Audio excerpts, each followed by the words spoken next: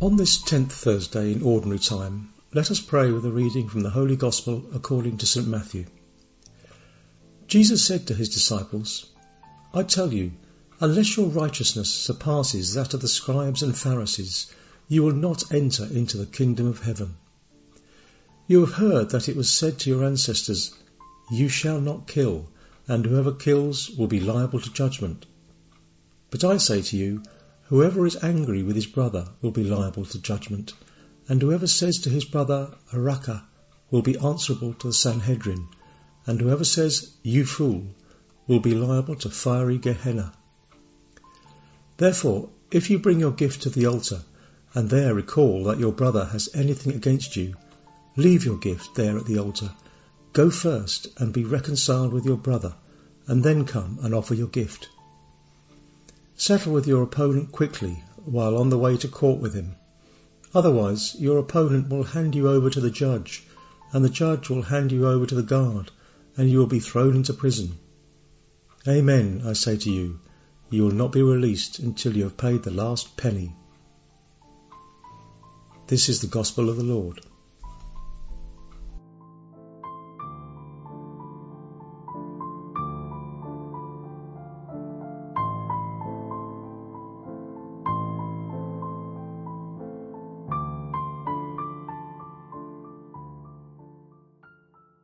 The idea is that little by little we climb up the mountain with Jesus to listen to his words, his great sermon, and to let ourselves be captivated by his divine wisdom that wants to introduce us into the kingdom of the children of God, into the kingdom of brothers and sisters who feel they are sons and daughters, and who do not forget that they have brothers and sisters, since this kingdom is not mine or yours, but the kingdom of God and his children. God has many children. He is the father of millions, and that is why we must never forget that we are not an only child. We are not exclusive children, though we are always special to him. But together we are children, brothers and sisters. Yesterday we read that Jesus said that he had not come to abolish the law or to erase what God the Father had written on the tablets of the law that he gave to Moses. God's fundamental law for his people is that we should love him and our neighbours as ourselves. Jesus came to fulfill every single detail of his Father's main commandment. It could not be otherwise. The new does not destroy the old, but gives it a new meaning to live it fully, and Jesus does not destroy the old, but teaches us to live it from the heart. This is the starting point to understand what Jesus says in today's glimpses of the Gospel. I tell you, unless your righteousness surpasses that of the scribes and Pharisees, you will not enter into the kingdom of heaven. It seems appropriate to use simple language, adapted to our way of thinking, to be able to understand this, because this is a phrase that we need to incorporate into our hearts.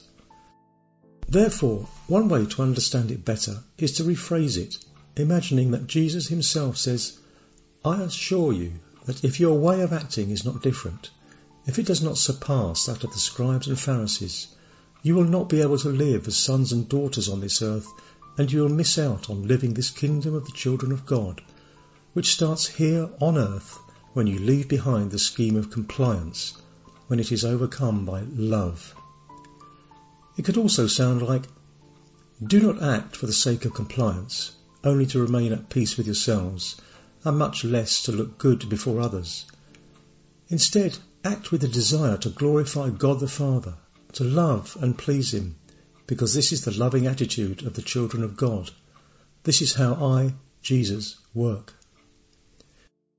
We must remember that the Pharisees acted in order to comply, thinking that by simply complying with the law they pleased God, forgetting the soul of the law, which was love.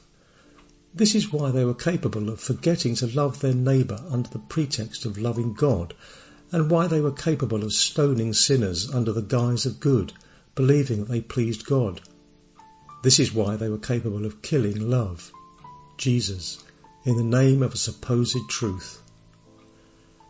Many Christians act this way without realising, and this could happen to us. They are the Christians who do things to ease their consciences, to not look bad, to not sin, to comply with the precepts of the church, and they do so, or can do so, without their hearts and true love. All these are good reasons, but not those proposed by Jesus. Many of us sometimes do things this way, without our soul and heart, and we do so without realizing. We don't live like children, but like obedient slaves who are moved by other desires. When we live like this, we lose out on much more than the evil we do. Maybe we don't do anything wrong. On the contrary, we can do good. But we miss out on the best, on the freedom of the children of God. Going back to today's words, those who are seriously children of God in their hearts are not only concerned with not killing their brother or sister physically, but they don't want to kill anyone with their heart, with their thoughts, with their look, with their words. Nor do they want to kill anyone else's heart either.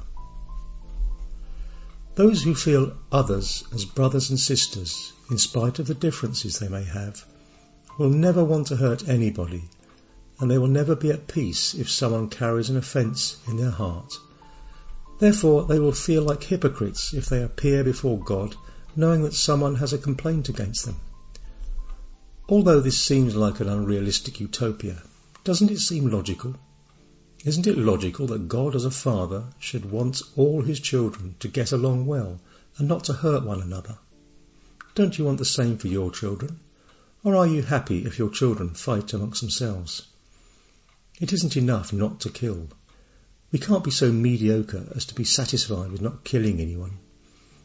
Jesus came to teach us something else. Let's not kill anyone with our thoughts, nor with our heart, nor with our eyes or words.